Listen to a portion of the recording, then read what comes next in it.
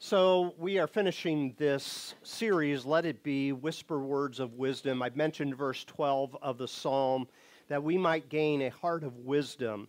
And boy, that takes some effort to understand how that works in our lives. Wisdom comes from a variety of different sources. It comes from God's Word, it comes from God's Spirit, it comes from other people, it comes from experiences and so forth. Well, we have been using this little chart here to kind of understand the three stanzas of this psalm.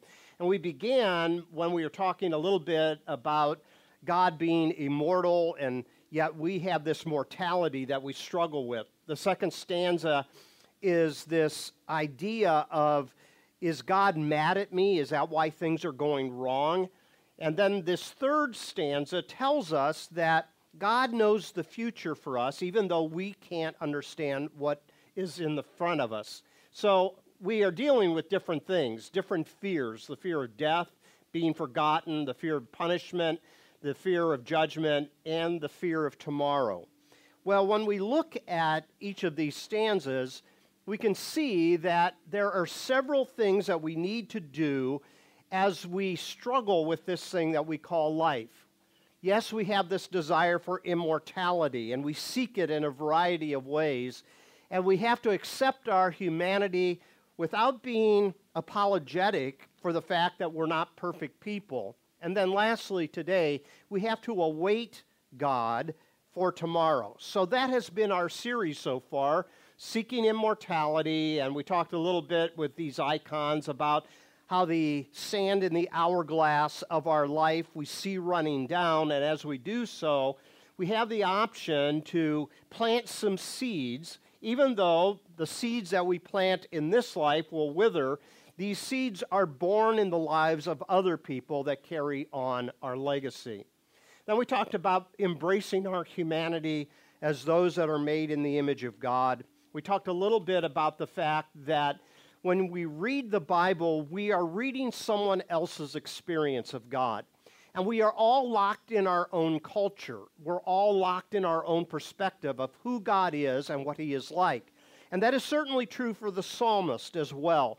He thinks of God in terms that are found thousands of years ago. And he thinks of them, of God, in terms of relationship with the other gods that were worshipped in the surrounding nations. And so he would kind of carry over, in many respects, his perspective, even if it was not accurate. And so what we find is this changing picture through the course of the Bible, helping us find a better focus of what God is really like. The ultimate revelation of who God is, I think, is found in the person, works, and grace of Jesus Christ. So today, I want to begin with the story of another lady. This lady here, Simone Weil, is a French philosopher and mystic that tried to hold together things that we all struggle with. And that is, how do we hold together the goodness of God and the affliction of humanity? And that is called theodicy. That's a technical term, which means how can God be good and still allow things to happen in the world the way they unfold? Well, my message today is going to be this. So let me tell you how it's going to work. I'm going to give you two long quotes. One long quote at the beginning, a few comments in the middle, a long quote at the end, and then a video, okay? So that's where we're going to go. All right. So the first quote I want to give to you is out of Simone's book that has been translated from French into English. She was born in Paris on February the 3rd, 1909, and this comes from her book, Waiting for God. This is what she says. The great enigma of human life is not suffering, but affliction. It's not surprising that the innocent are killed, tortured, driven from their country, made destitute or reduced to slavery, imprisoned in camps or cells, since there are criminals to perform such actions. It's not surprising either that disease is the cause of long sufferings, which paralyze life and can make it into an image of death, since nature is at the mercy of the blind play of mechanical necessities. But it is surprising that God should have given affliction the power to seize the very souls of the innocent and to take possession of them as their sovereign Lord. At the very best, he who is branded by affliction will keep only half his soul. Affliction makes God appear to be absent for a time, more absent than a dead man, more absent than light in the utter darkness of a cell. During this absence, there is nothing to love. What is terrible is that if in this darkness, where there is nothing to love, the soul ceases to love, God's absence becomes final. The soul has to go on loving, and the emptiness, or at least go on wanting to love, though it may only be within an infinitesimal part of itself. Then one day, God will show himself to this soul and to reveal the beauty of the world to it. And that brings me to the title of this message, Awaiting God. We are waiting for God to show up, and we are waiting for God to have an experience that brings to us strength and comfort. Now, Simone Weil goes on in this book and talks a little bit about the perspective often of seeing the love of God is going lower, not higher. You know, we can come to the conclusion that God is not good if we take experiences only at face value. But if we carry it forward and go lower so that we look up from the bottom rather than somewhere in the middle, what we find is it is at the foot of the cross that we see perfect love hanging there. The crucifixion of Jesus is the embodiment of God's empathy and love toward all of us. Simone saw the infinite goodness of God, not in her circumstances, but in the crucified one. There, flowing from Christ's wounds, is healing love because he suffers with us in the course of our life. It is on the cross Christ bears our afflictions with us, and it is there that we find hope. Now, the psalmist is pre-Jesus by thousands of years. So where does he find hope? Where does this one who is given the title, A Prayer of Moses, again, I've said in weeks past, we don't know if Moses wrote this, but he is the template for this psalm. And what we find is that Moses had a long journey through this life. He started out well in the sense that he was raised by Pharaoh's daughter, and for about 40 years, he was in the palace of Pharaoh. He had the best of the best. He had the best food and the best accommodations and the best service. But one day, he saw the anguish of his people who were being mistreated by the Egyptians.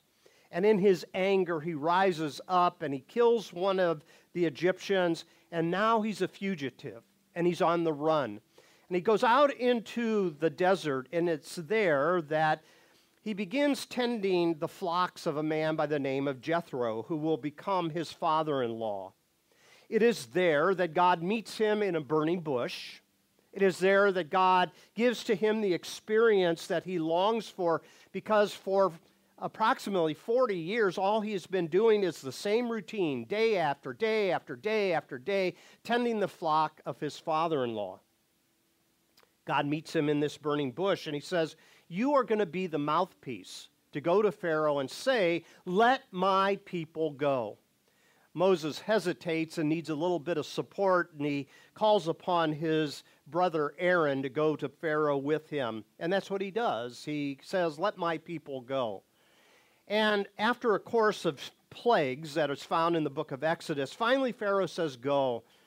And they go out across a body of water, and they begin to move toward what God made a promise to Abraham. This is going to be your promised land. This is where your people are going to find a land of milk and honey.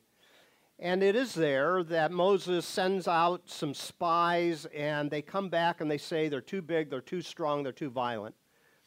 And so they turn back, and now the third leg of his life is he wanders in the wilderness with his people for almost 40 years.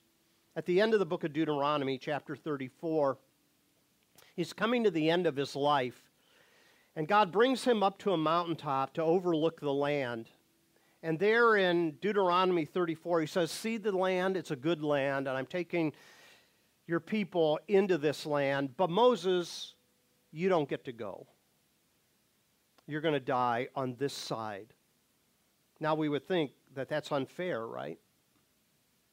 After all that he's gone through, it's unfair, but God was raising up Joshua to follow in his footsteps, and Moses is an individual, I think, that feels the affliction of a life found in the desert for about 80 years of his life. And it is there that God tells him to look at with hope over the land, and it will be there that his people will grow and they will become a nation. And yet here's Moses struggling with what we would struggle with, right? This is unfair. It's not right.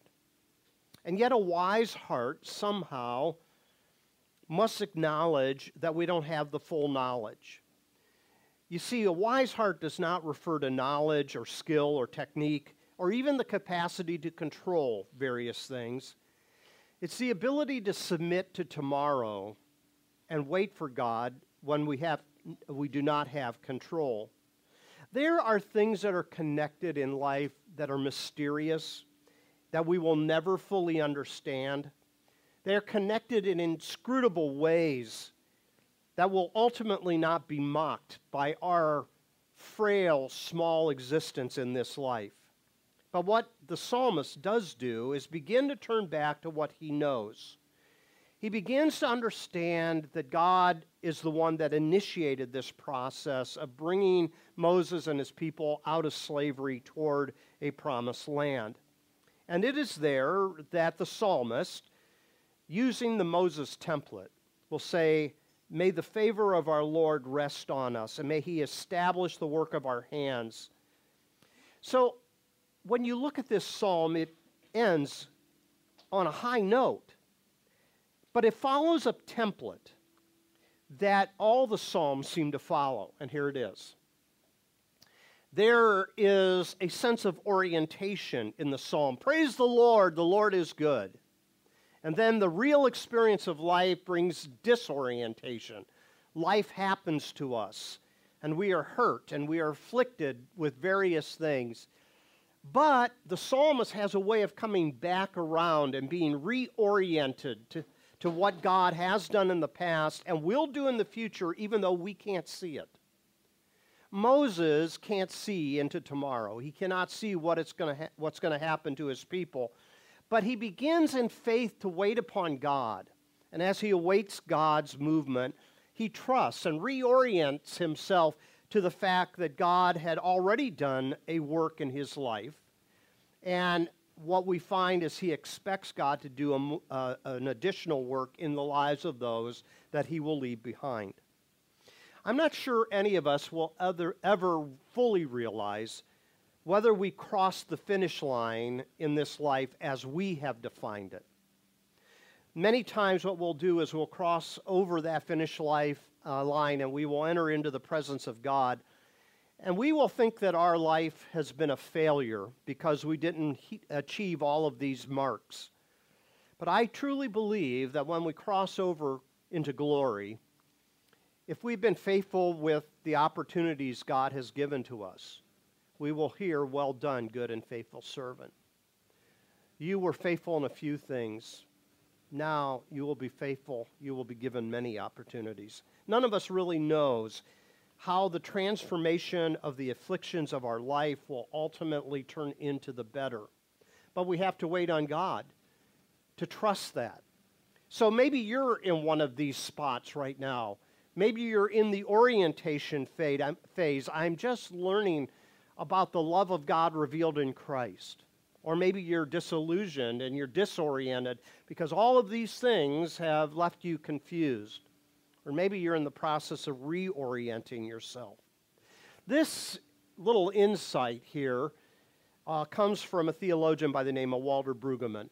And he, in his book on the Psalms, and we'll talk about this on Wednesday night a little bit more, talks about this pattern that is not only true of the Psalms, but it is also true of all of our lives. We go through this cycle again and again. It's not one time, it's many times that we go through this cycle. So what do we do with it?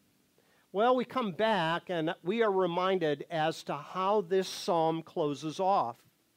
This psalm says, "May your deeds be shown to your servants and your splendor to their children." Maybe, just maybe, what we have gone through in our life, as hard as it is, has prepared those that follow us. It might be our children, it might be our grandchildren, it might be a friend, it might be someone else that follows in your footsteps because you were awaiting God to show up and you were faithful and trusting that God is good, even when at times you doubt that, and it's okay.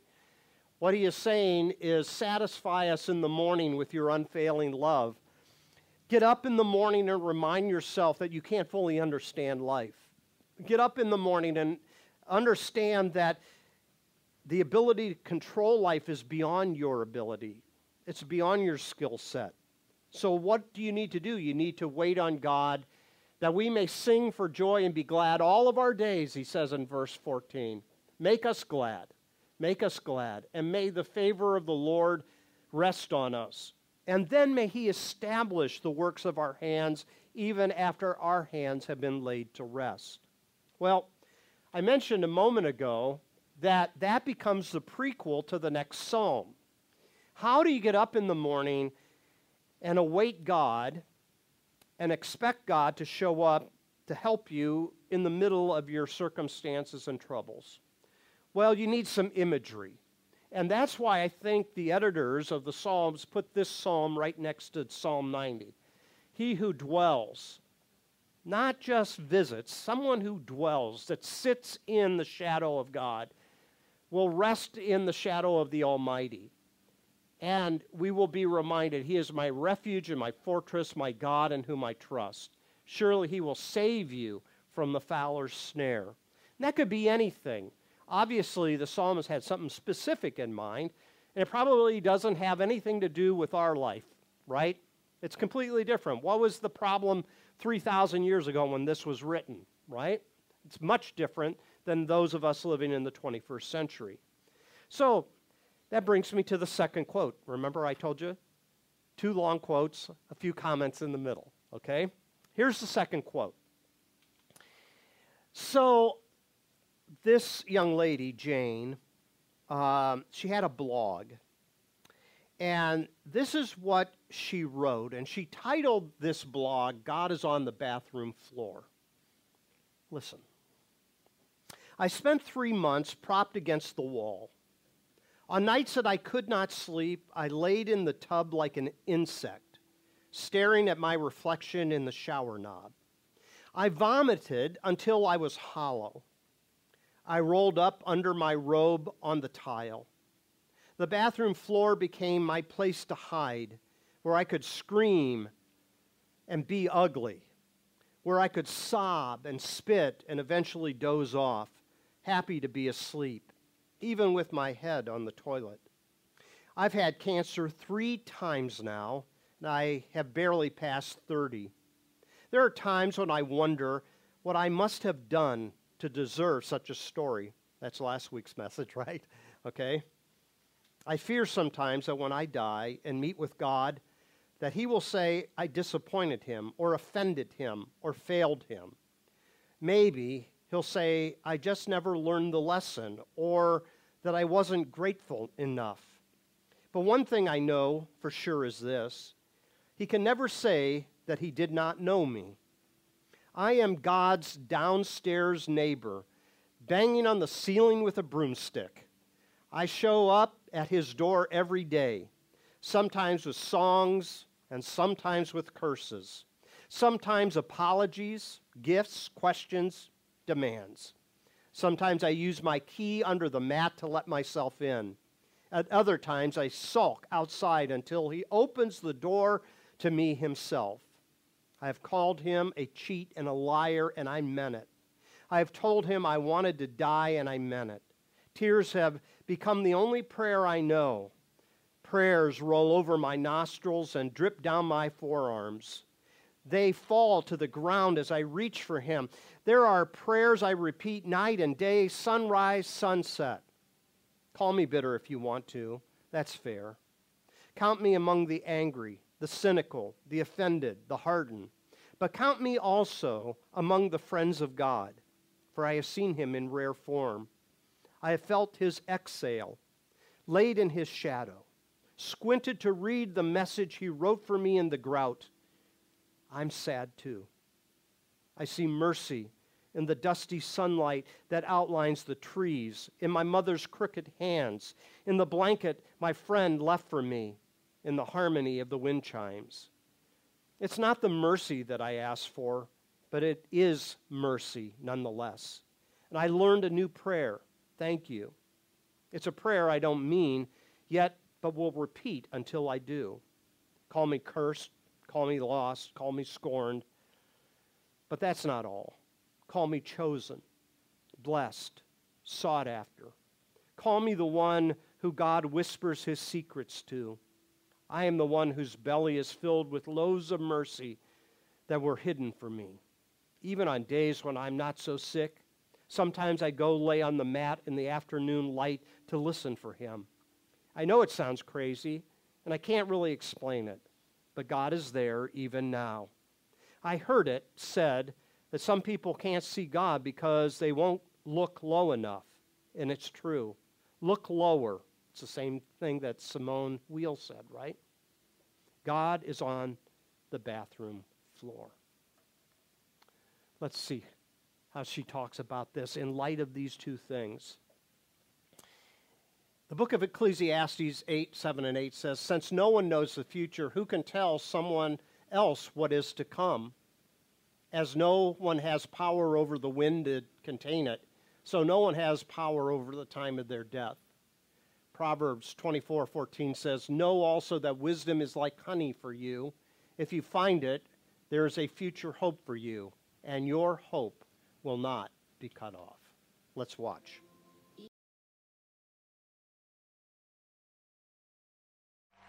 Hi. Hello. How are you? I'm awesome. I'm so happy to be here. Well, we're happy you are. What's your name? My name's Jane. When I sing, I go by Nightbird. Oh, that's nice. Nightbird? That's right. Did you sing? Do you sing for a living? Not recently. Where are you from? I'm from Zanesville, Ohio. Okay. How old are you? I'm 30. 30 years old. And the dream is to be a singer. What are you going to be singing for us tonight? I'm singing an original song called It's Okay. It's okay. Yeah. It is. It's okay. It's okay. What is It's Okay about? It's Okay is the story of the last year of my life. All right. And who are you here with? I'm here by myself. It's okay. And what do you do for a living? I have not been working for quite a few years. I've been dealing with cancer. Oh, sorry. No, it's okay. Okay. Yeah, I'm okay. All right. Can I ask you a question? How are you now? Last time I checked, I had some cancer in my lungs, my spine, and my liver. Wow. So you're not okay? Well, not in every way, no. You got a beautiful smile and a beautiful glow, and You do. nobody would know. Thank you. It's important that everyone knows I'm so much more than the bad things that happen to me. Yes. All right. Sing for us. Good luck. Nightbird.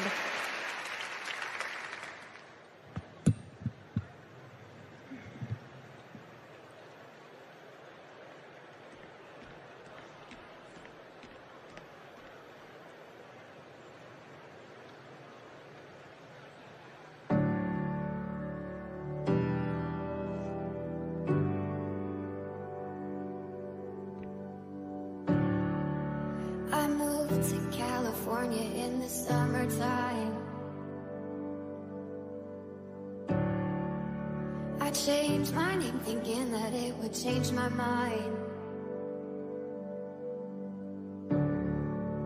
I thought that all my problems, they would stay behind. I was a stick of dynamite and it just was a matter of time, yeah. All day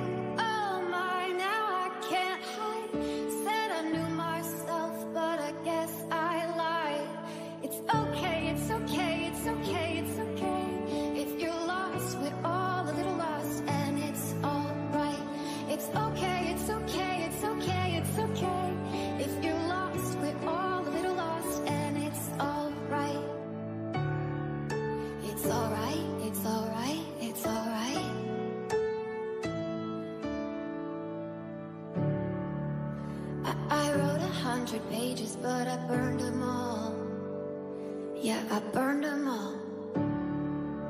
I blow through yellow lights and don't look back at all. I don't look back at all. Losing all mine, now I can't hide. Said I knew what I wanted, but I guess I lied. It's okay, it's okay, it's okay, it's okay. If you're lost, we're all a little lost, and it's alright. It's okay, it's okay, it's okay, it's okay. If you're lost, we're all a little lost, and it's alright. Oh, it's alright to be lost sometimes.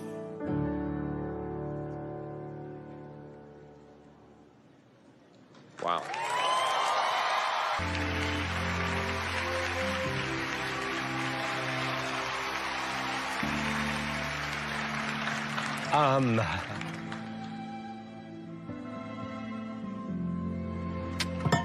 There are, however, there have been some great singers this year.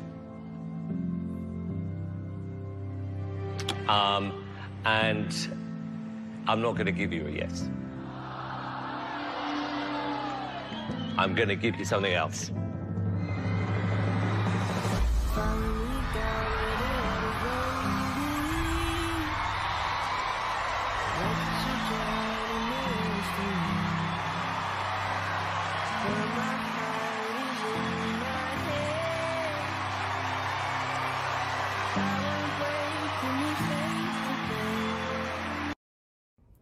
Hi friends, this is What's Up.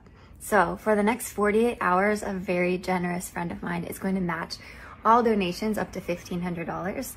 So if you have been thinking about giving to my GoFundMe and haven't done that yet, do it this weekend. So starting tonight through Sunday night, anything that you give is going to be doubled, and that is huge for me. I am doing really well. I started treatment and I can already feel such a difference.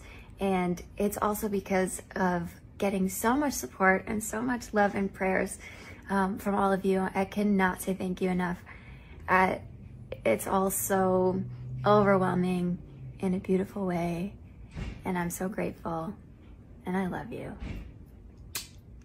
Hi team, I have some really great news. I got some blood work back yesterday that showed that my tumor markers have decreased dramatically in the time that I've been here. The doctor said that it's an actual miracle that someone with my stage of cancer would be recovering at this rapid pace, especially at my age. So she told me, I don't know who's praying for you, but tell them not to stop because it's working. So thank you, thank you, thank you. I love you so much. I wish that I could give back all the love and support that you have given to me. We're going to continue with treatment for another 4 weeks and check again, but I'm expecting good news and perfect news, and I believe in miracles and impossible things, and we're seeing it happen, and I'm so grateful.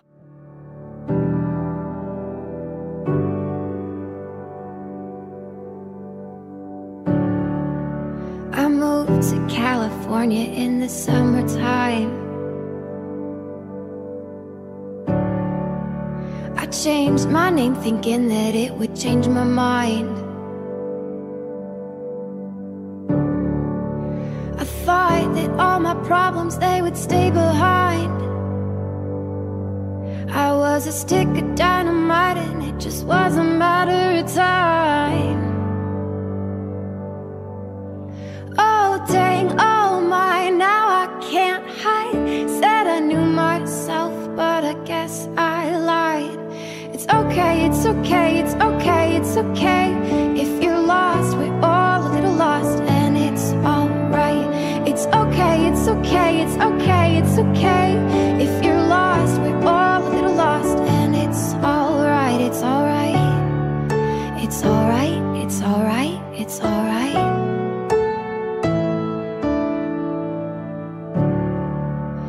I wrote 100 pages, but I burned them all. Yeah, I burned them all. I blow through yellow lights and don't look back at all. I don't look back at all. Yeah, you can call me reckless, I'm a cannonball. I'm a cannonball. when I fall. Oh dang, oh my, now I can't hide. Said I knew what I wanted, but I guess I lied. It's okay, it's okay, it's okay, it's okay. If you're lost, we're all a little lost, and it's alright. It's okay, it's okay, it's okay, it's okay. If you're lost, we're all a little lost, and it's alright, it's alright. It's alright, it's alright, it's alright.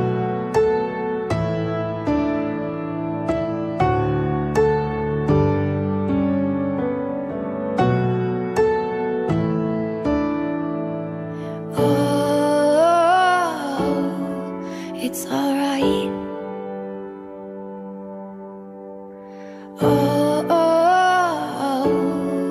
it's alright. It's alright, it's alright. Oh, it's alright. Oh, it's alright. Oh, it's alright.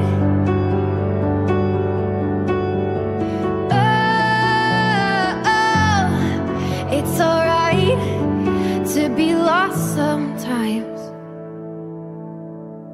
It's okay, it's okay, it's okay, it's okay. If you're lost, we're all a little lost, and it's alright. It's okay, it's okay, it's okay, it's okay. If you're lost, we're all a little lost, and it's alright, it's alright. It's alright, it's alright, it's alright. Yeah. It's okay, it's okay, it's okay, it's okay. If you're lost, we're all a little lost, and it's alright.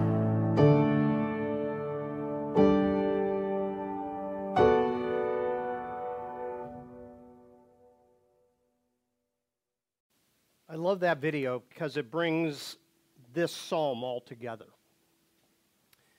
We all seek immortality in some way, but we have to accept our humanity the way it is, and we have to await God to make the difference.